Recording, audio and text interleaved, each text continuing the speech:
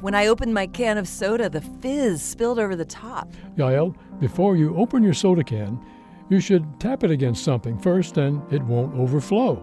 Don, this is a science program, and that's nothing but an old wives' tale.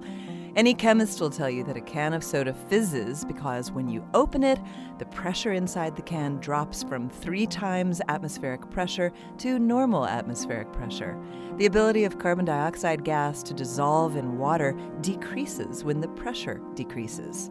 The gas comes out of solution and forms bubbles that rise to the top and can sometimes cause the can to fizz over. Yael, that's true. But according to a chemist at Trent University in Canada, tapping your soda can really does work to keep it from fizzing over.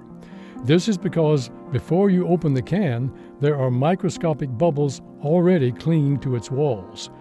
When you open the can and the pressure suddenly drops, these tiny bubbles become the nuclei for the formation of larger ones. If you don't tap the can, the microscopic bubbles are spread all over its inner walls, including its deepest parts. When they enlarge, they displace lots of liquid and cause the fizz to spill out of the can. Oh, now I think I see.